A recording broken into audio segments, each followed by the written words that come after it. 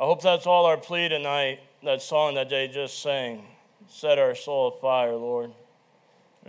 That's what we need to be effective in this community. So we need our hearts set on fire. I just want to thank my wife for being so encouraging. We're leaving the house tonight, and she goes, "How come Pastor asked you to preach tonight? Couldn't find anybody better?" See, I always get the last laugh, right? But honestly, I do want to thank Pastor for this opportunity to bring a message to you. I'm going to be honest with you, about a month and a half I was struggling with junior church. I was at my wit's end. I was thinking I was failing Haley, I was failing Rhea, I was failing the band kids. And I made a phone call to Josh Rickard. And I'm so excited for VBS to see Brother Rickard again and just have Josh as a friend. I asked Josh, I said, "What do I do, brother? I'm failing these kids. I got to do something that's going to be an impact for their lives." We lose our band kids about the age of 13. And that's why, if you notice, I've been bringing Aaliyah when she comes on Wednesday nights, because I'll fight with Brother Mike. I'm by your side, brother. I'll fight to keep these kids as long as we have, because once we lose them, they're in the world. So I asked Josh, I said, "What do I do, brother?" And he asked me what I was doing, and he said, "Well, here's what I think you need to do to improve." I said, "Okay." He said, "You need to find a character, and you need to tell that story of that person. And you need to encourage your kids by doing that." And I said, "All right." So I asked the Lord, I said, "Lord, who can I teach about?" And the Lord said, "What about Moses?" As we were, that's where I was reading at that time in my Bible was Exodus. And I said, "Okay." So tonight I'm going to bring you something that, Haley, you've heard some of it in junior church, but it's deeper than that, because I didn't think you guys were all on that level, Tyler. But anyways, it's good to have you guys back. I love you guys. But I'm going to start in Exodus 2. I'm just going to read the first 12 verses here, and then we'll get going with the message. It says, "And there went a man of the house of Levi, and took to wife a daughter of Levi. And the woman conceived and bare a son. And when she saw him, that he was a goodly child, she hid him 3 months. And when she could no longer hide him, she took for him an ark of bulrushes, and daubed it with slime and with pitch, and put the child therein. And she laid it in the flags by the river's brink. And his sister stood afar off, to wit what would be done to him. And the daughter of Pharaoh came down to wash herself at the river, and her maidens walked along by the river's side. And when she saw the ark among the flags, she sent her maid to fetch it. And when she had opened it, she saw the child, and behold, the babe wept. And she had compassion on him, and said, This is one of the Hebrews' children. Then said his sister," talking about Moses' sister, "to Pharaoh's daughter, Shall I go and call to thee a nurse of the Hebrew women, that she may nurse the child for thee? And Pharaoh's daughter said to her, Go. And the maid went and called the child's mother. And Pharaoh's daughter said unto her, Take this child away and nurse it for me, and I will give thee thy wages. And the woman took the child and nursed it. And the child grew, and she brought him unto Pharaoh's daughter. And he became her son, and she called his name Moses. And she said, Because I drew him out of the water. And it came to pass in those days, when Moses was grown, that he went out unto his brethren, and looked on their burdens. And he spied an Egyptian smiting a Hebrew, one of his brethren. And he looked this way and that way. And when he saw that there was no man, he slew the Egyptian and hid him in the sand." Let's pray. Father, Lord, I love you tonight. I thank you for the opportunity of opening your word, Father, to just talk about this man Moses for just a little bit. Father, Lord, I'm so thankful for what you've done in my life through this man, through the story of this man, Father. Lord, I just pray that I be effective in my conveying of the story of Moses tonight, Father, Lord, as we look at some of the lessons that we can learn from his life. Lord, for most here tonight, it won't be nothing new but a refresher. And I pray, Lord, that your Spirit would say things that I can't say, Father. And Lord, use me tonight. Be with our teens, Father, Lord. Be with Brother Kenny and Miss Tiffany. Lord, use the messages, Father, at Silver State to reach the hearts of our young people, Father. In Christ's name I pray. Amen. If we look at Exodus 2:11, it says, "And it came to pass in those days when Moses was growing, that he went out unto his brethren and looked on their burdens. And he spied an Egyptian smiting a Hebrew, one of his brothers. And he looked this way and that way, and when he saw that there was no man, he slew the Egyptian and hid him in the sand." The first thing that I want to say about Moses tonight is he knew who he was. I don't know how he knew he was a Hebrew, because all logic would tell him that he's an Egyptian. He was given to Pharaoh's daughter at a young age. He grew up in Egypt, so all logic would tell him you're an Egyptian. I say to you tonight, before you were saved, you spent your life growing up in the world. We work jobs, some of us 9 to whatever your hours are, Monday through Saturday. Some even unfortunately have to work on Sunday. But I ask you tonight, do you know who you are? Do you know who you are in Christ? John 15:19 says, "If you were of the world would love his own. But because you are not of the world, but I have chosen you out of the world, therefore the world hates you." I would ask you tonight, what's the world feel about you? Does the world find it easy to be around you? Does the world feel at ease? Or do they think, well, here comes that Christian. What's he going to say this time? What's he going to do this time? It says the world should hate you. That's Christ's words, not mine.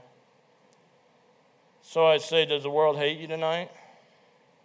And then I also want to look at the fact that not only would logic tell me he was an Egyptian, but he took a stand for who he was. Are you willing to take a stand tonight against the world? God will teach you who and how to take that stand. Psalms 37:23, "The steps of a good man are ordered by the Lord, and he delighteth in his ways." I was thinking about that as I studied, and we grew up in Lead. And if you've ever been up to Lead, there's hills that go like this. Sometime when it snowed, we couldn't drive up there. It was too dangerous. So we'd have to park at the bottom of two hills. We'd have to climb that first hill, and then we'd have to cut over and climb another hill to get to where we lived. And as a little kid, some of the times the snow was up to my shins and my knees. So I needed somewhere to step. So I'd always find where my dad had walked, because his footsteps were there so I could follow them. And I say to you tonight, Christian, God has laid out the steps already. Are you looking for those steps to follow those steps? And then I just want to talk for a minute about who are we in Christ? Do you understand tonight? We are made in the image of Christ. Genesis 1:27 says, "So God created man in his own image. In the image of God created he him. Male and female created he them." I'm so thankful to know that I wasn't created by anything in this world. I wasn't created by a big bang that happened and boom, our noses are all in the same places, our ears are all in the same places. Go figure. But glad those two rocks collided one time to create it. No. I'm glad I'm created in the image of God.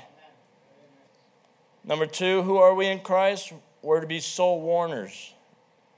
John 15:16 says, "Ye have not chosen me, but I have chosen you and ordained you that ye should go and bring forth fruit, and that your fruit should remain, that whatsoever you shall ask of the Father in my name, he may give it you.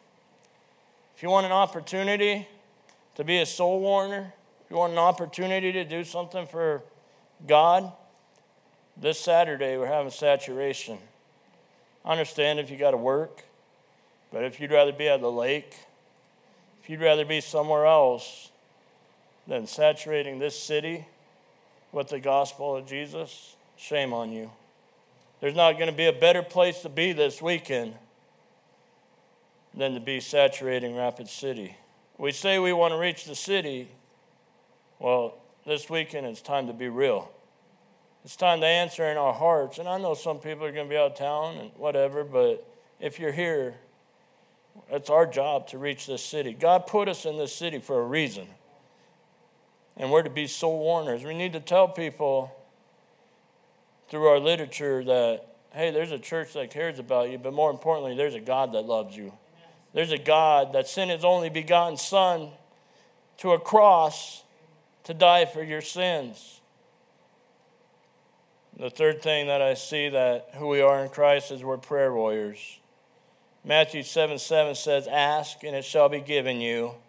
Seek and ye shall find. Knock and it shall be opened to you. You know why we don't have? Because we ask not. God is faithful to give us according to his will, of course. But he'll answer our prayers and he'll give us abundantly more than what we could ask or think. But we're too selfish. We're too stuck in our own ways to acknowledge that blessings come from God. But not only did Moses know who he was, I see that Moses was faithful to the mission God gave him. I could ask tonight how many people know the story of Moses going to Pharaoh, and even the little kids would shoot up their hands and say, hey, I learned that in Sunday school. And everybody would know it. But I got a question. How faithful are we? I can just see Moses going to Pharaoh and saying, Mr. Pharaoh, let my people go. It's time that we go worship God. And Pharaoh saying, no, I'm not going to let your people go. And Pharaoh coming back and saying, or Moses come back and say, Pharaoh, it's me again. It's time to let my people go. And Pharaoh said, no, you're not going. All the time, God is sending plagues and saying, Pharaoh, let them go. Look what you're doing to your own country here. And Pharaoh, through his pride, said, nope, they're not going. And I believe there was 10 plagues, which means there was 10 times that Moses went to Pharaoh and said, let my people go. And Pharaoh said no. Until finally, Pharaoh had no choice because his own people started saying, hey, let's let them go. Look what's happening. And he finally let them go. But my question for you tonight is this. Are you that faithful? If you want something that you think is according to God's will, let me ask it this way. Do you have a loved one that's unsaved? Do you have a loved one that ain't living for God? How often do you go and say, Lord, save them. Won't you save my uncle? I spent time with my uncle this week because my grandma's been in the hospital. And I look up to that guy. When I was young, he taught me how to wrestle. I used to go over to his house because he's only about 10 years older than me. And he'd work on my wrestling with me. And we were in Grandma's room, and my grandma, being a Christian, started talking about God, and my uncle, being a mocker, said, well, why didn't he catch you? And my heart broke. And I went to God again. I said, save him, Lord. Show him righteousness. Lord, you said it's not your will that any should perish. And you know what? I'm going to keep going to God. I'm going to keep going. And I encourage you tonight, because I know I could go around this room and everybody would say I have an unsaved loved one. And I want to encourage you tonight to do the same thing. And if everybody you know is saved, praise God, I'm sure you know somebody that ain't living right. And we need to go to God and we need to say, God, help them live right. And we need to be faithful to that mission. And another thing we need to be faithful to is, as I said earlier, we need to be soul winners. The Lord gets the victory. In Joshua 1:7 it says, "Only be thou strong and very courageous, that thou mayest observe to do according to all the law, which Moses my servant commanded thee. Turn not from it to the right hand or to the left, that thou mayest prosper whithersoever thou goest." Can I encourage you tonight to be strong in whatever mission it is that God's given you to do? I need to be strong in junior church. I need to be courageous. I need to tell them and encourage these van kids to be strong and courageous and say, keep going for the Lord. Don't get sidetracked. I know it's hard. You're only here 1 hour a week or a couple hours a week, but you can do it. And that's what I want to encourage you guys tonight is whatever you're doing for God, be strong, be courageous in doing so. Be faithful. We'll get to that in a minute, but the third thing I see is in Exodus 14:16. It says, "But lift thou up thy rod, and stretch out thy hand over the sea, and divide it, and the children of Israel shall go on the dry ground through the midst of the sea." Many of us know the story of when the Pharaoh finally said, okay, you guys can go, and God's people go, but then Pharaoh says, whoa, saddle up the horses, get the chariots ready. We got to chase them down. And I can see Moses running away and comes to the Red Sea and he's looking back. He sees Pharaoh gaining on him. He says, what now, God? And God says, lift up thy rod. And he lifts up the rod and the Red Sea comes up over them and they're able to cross over the Red Sea. It's a pretty miraculous story. Almost it seemed impossible. But I'd say today we have things in our life that seem impossible. And as Moses did, can I encourage you tonight to trust God? No matter what it is in your life that seems like I'm never going to overcome this. I've tried and I've tried and I've tried. Whether it be a pet sin or whatever it is in your life that seems like it's not working, trust God. Proverbs 3:5-6 says, trust in the Lord with all thine heart, and lean not unto thine own understanding. In all thy ways acknowledge him, and he shall direct thy paths. It says, and lean not unto thine own understanding. It's pretty easy to do that, isn't it? It's pretty easy to say, okay, this is what I can see. This is what I know to be true. So this is what I'm going to do. But God says, no. Lean not unto that. Trust me in all your ways. Acknowledge me, and he shall direct thy paths. You want your paths directed? Trust God. Something seems like it's never going to happen for you. If it's his will and you trust him, it'll happen. Psalm 56:3 says, what time I am afraid, I will trust in thee. Something have you fearful? I said my grandma is in the hospital. But Mom called me on Friday. And I didn't know the extent of it, her being 90 years old. I didn't know how things were going to work out. But she said, they're doing a blood transfusion. And not being a medical doctor, not being anything, being ignorant towards the medical field, I heard transfusion. My mind obviously, or all of a sudden went to, they're going to transfuse her blood. They're going to take some of the old blood out and put new blood in. This can't be good for a 90-year-old person. And God said, trust me, I got this. No worries, I got it. So at work, I said, okay, God, I'm going to trust you. Whatever you do, Lord, we're going to trust you with this. Get to the hospital that night, and they explained to me what happened, and I was like, that's it? All they do is put an IV in you, and they put new blood in to build up your blood? I was like, that's silly. What was I? And God said, I told you I had this. You're thinking they're going to take all their blood, empty your blood, blah, blah, blah, blah, blah. Because that's what the devil wants. The devil wants us to fear. The devil wants us to take our trust away from God, and then we'll turn away from God. God says, trust me, I got this, no worries. The fourth thing I see is no matter what others around you do, keep serving God. Exodus 16:2-3, and the whole congregation of the children of Israel murmured against Moses and Aaron in the wilderness. And the children of Israel said unto them, would to God we had died by the hand of the Lord in the land of Egypt, when we sat by the flesh pots, and when we did eat bread to the full. For ye have brought us forth into this wilderness to kill this whole assembly with hunger. There might be people that complain about what you do or what you stand for, but keep being you. Keep being faithful to God. Keep being the Christians that you are. Keep standing, no matter what others do around you.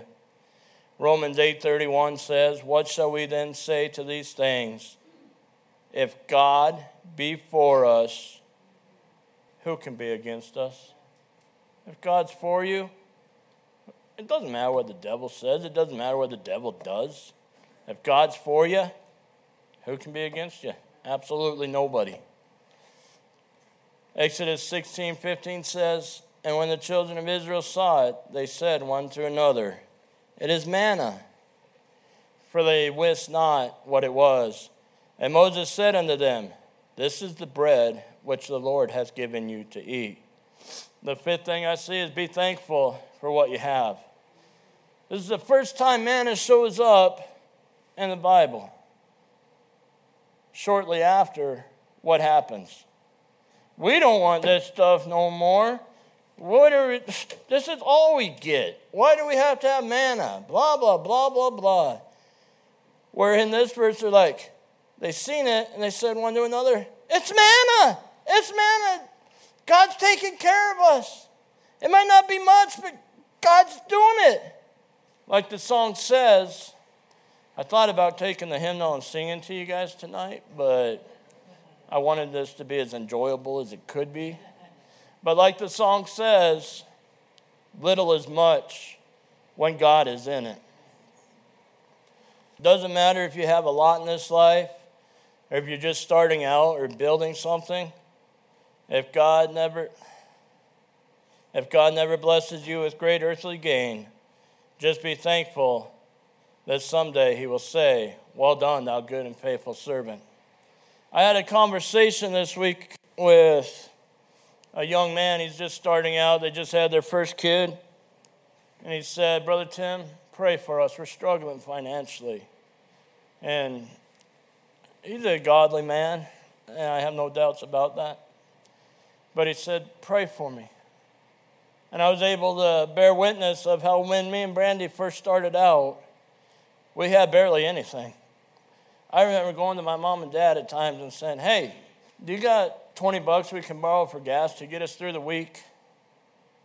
But 20 years later, I'm not saying we're rich by any means, don't get me wrong, but God's provided bountifully for us. If we want to go out and eat, we just go out and eat. If I need a new shirt or something, I go out and buy a new shirt. We were talking about this a couple weeks ago. When I was single, I think you were there, Lisa, when we were talking about this. I was living in my car. That's how far God's brought me. And I give praises to God that I was living in my car one time.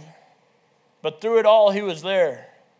It doesn't matter how much you have, as long as he's in it. Little is much when God is in it. Philippians 4:2-13 says, I know both how to be abased, and I know how to abound. Everywhere in all things I am instructed both to be full and to be hungry, both to abound and to suffer need. The Apostle Paul said, I've been there. No matter what you're going through right now, I've been there. But we all know how Apostle Paul was used by God. He didn't care what he had. He still wrote the majority of the New Testament. He still went on for God. I just want to encourage you tonight, it doesn't matter what you have. God will bless it. God will be with you. God will take care of all your needs. Just be faithful to him. Number 6, we should be able to call sin, sin. Exodus 32:17 through 21. And when Joshua heard the noise of the people as they shouted, he said unto Moses, there is a noise of war in the camp. And he said, it is not the voice of them that shout for mastery, neither it is the voice of them that cry for being overcome, but the noise of them that sing do I hear. And it came to pass, as soon as he came nigh unto the camp, that he saw the calf and the dancing. And Moses' anger waxed hot, and he cast the tables out of his hands, and brake them beneath the mount. And he took the calf which they had made, and burned it in the fire, and ground it to powder, and strawed it upon the water, and made the children of Israel drink of it. And Moses said unto Aaron, what did this people unto thee, that thou hast brought so great of a sin upon them? Moses didn't say, okay, we're going to have a self-help clinic, Aaron. I can see that while I'm away, things aren't working out, so we're going to sit down and we're going to conference about this. No, Moses looked at Aaron and said, what are you doing making these people sin? What are you doing? And we know how they were sinning. They were listening to the wrong music, but I'm not going to get into that. I'm not going to talk about the wrong kind of musical festival they have downtown here in Rapid once a year. I'm not going to call that out. You can make your own decisions on that. But Moses said, Aaron, what are you doing? You're making these people sin. I leave you in charge. I let you be the one that directs everything. And you make a false god? And not only do you make a false god, you have a party? What are you doing? You know, us as Christians, we should be able to look at each other and we should be able to say, hey, Jeff, don't be mad, but Jeff, I seen you were doing this. We should be able to put our arm around them and say, this is why it's wrong. And we should be able to confront them, but do it in love. Confront people in love. Don't do it in a wrong spirit. Moses knew the sound that he heard was not pleasing to God, so he took the stand and told Aaron that he was responsible. And like I said, we are responsible to those that God puts under us. Romans 15:14 says, and I myself am persuaded of you, my brethren, that ye also are full of goodness, filled with all knowledge, are able also to admonish one another. Paul said he was persuaded that they were living lives that they were able to admonish other people. The Bible says, don't call out sin in somebody else's eye when you got a beam in your own eye that you need to take care of in your own life. You know, it's good to be able to admonish people and help them through their stuff, but don't do it when you're struggling with your own thing. Don't tell somebody, hey, those websites you're going to, they're not good for you, but don't look at my phone. You can't see what my history is on my web. It doesn't work that way. That's called hypocrisy. But clean up your own life so that you can be able to help others. 1 Thessalonians 5:14 says, now we exhort you, brethren, warn them that are unruly, comfort the feeble-minded, support the weak, be patient toward all men. You see, we can't go up to a new Christian and say, hey, you're doing wrong, knock it off. You got to be patient with new Christians. You got to baby them along. You got to raise them up to the point where they're adult Christians, if you will. We can't just take a baby Christian. It says, be patient toward all men. You know, when you're young and you're just trying to figure out things, you're going to make mistakes. I remember when I was doing Little League and I was learning how to catch a fly ball, how to track down a pop fly. There was some that I'd be right here, I'd be like, I got it. And it'd fall 2 feet over there. You know, I didn't have it, but I was just learning. I was playing high school ball in 8th grade because I learned. I'm not bragging on myself, but when you learn and you got good coaches and you got good people to help you along, you're going to get to the point where you need to be. Now, if somebody had looked at me and said, you moron, it landed 2 feet from you. What are you doing? If we go up to a new Christian and we say, you're a failure? What are you doing? You shouldn't be doing that. But if we're patient with people and we say, hey, can I show you in the Bible where that's wrong? Can I show you in the Bible where God says we should be doing this instead of that? They're going to grow, and they're going to become adult Christians where they can help people. But can I also tell you in Numbers 20, in verse 7 through 12, I see the seventh thing. There's always a consequence for our own sins. And the Lord spake unto Moses, saying, take the rod and gather thou the assembly together, thou and Aaron thy brother, and speak ye unto the rock before their eyes, and it shall give forth his water, and thou shalt bring forth to them water out of the rock, so thou shalt give the congregation and their beasts to drink. And Moses took the rod from before the Lord as he commanded him, and Moses and Aaron gathered the congregation together before the rock. And he said unto him, hear now, you rebels, must we fetch you water out of this rock? And Moses lifted up his hand, and with the rod he smote the rock twice, and the water came out abundantly, and the congregation drank, and their beasts also. And the Lord spake unto Moses and Aaron, because ye believed me not, to sanctify me in the eyes of the children of Israel. Therefore ye shall not bring this congregation into the land which I given them. You see, Moses had an opportunity to be a great leader, and I'm not saying he wasn't. I think Moses was one of the greatest leaders that we can read about in the Bible, and we all make mistakes, but he had the chance to show them God's going to take care of your needs. Watch this, and stand back and let God do his thing. But instead, Moses took his rod and he struck the rock twice in disobedience to God. My warning to you tonight, or my challenge to you tonight, if God says, stand back, I got this, don't get involved. God can take care of it. Moses disobeyed God and lost the right to go into the land that had been promised to his fathers. I'm not sure what the punishment for your sin might be, but this I do know. There might be a little pleasure in what you're doing, but that pleasure will not last forever. Hebrews 11:25 says, choosing rather to suffer the affliction with the people of God than to enjoy the pleasures of sin for a season. You see, sin is wicked, sin is dirty, sin is evil, sin is wrong. But you know what? For a season, it's also pleasurable. For a season, you can enjoy it. For a season, it's going to be okay. I don't know how long that season is. I can guarantee you when God says enough's enough, then it's over. But the Bible tells us there's pleasure in sin for a season. But when it is done, what does it bring forth? James 1:15 says, then when lust hath conceived, it bringeth forth sin. And sin, when it is finished, bringeth forth death. You see, Moses had this dream. Moses knew what was going to happen.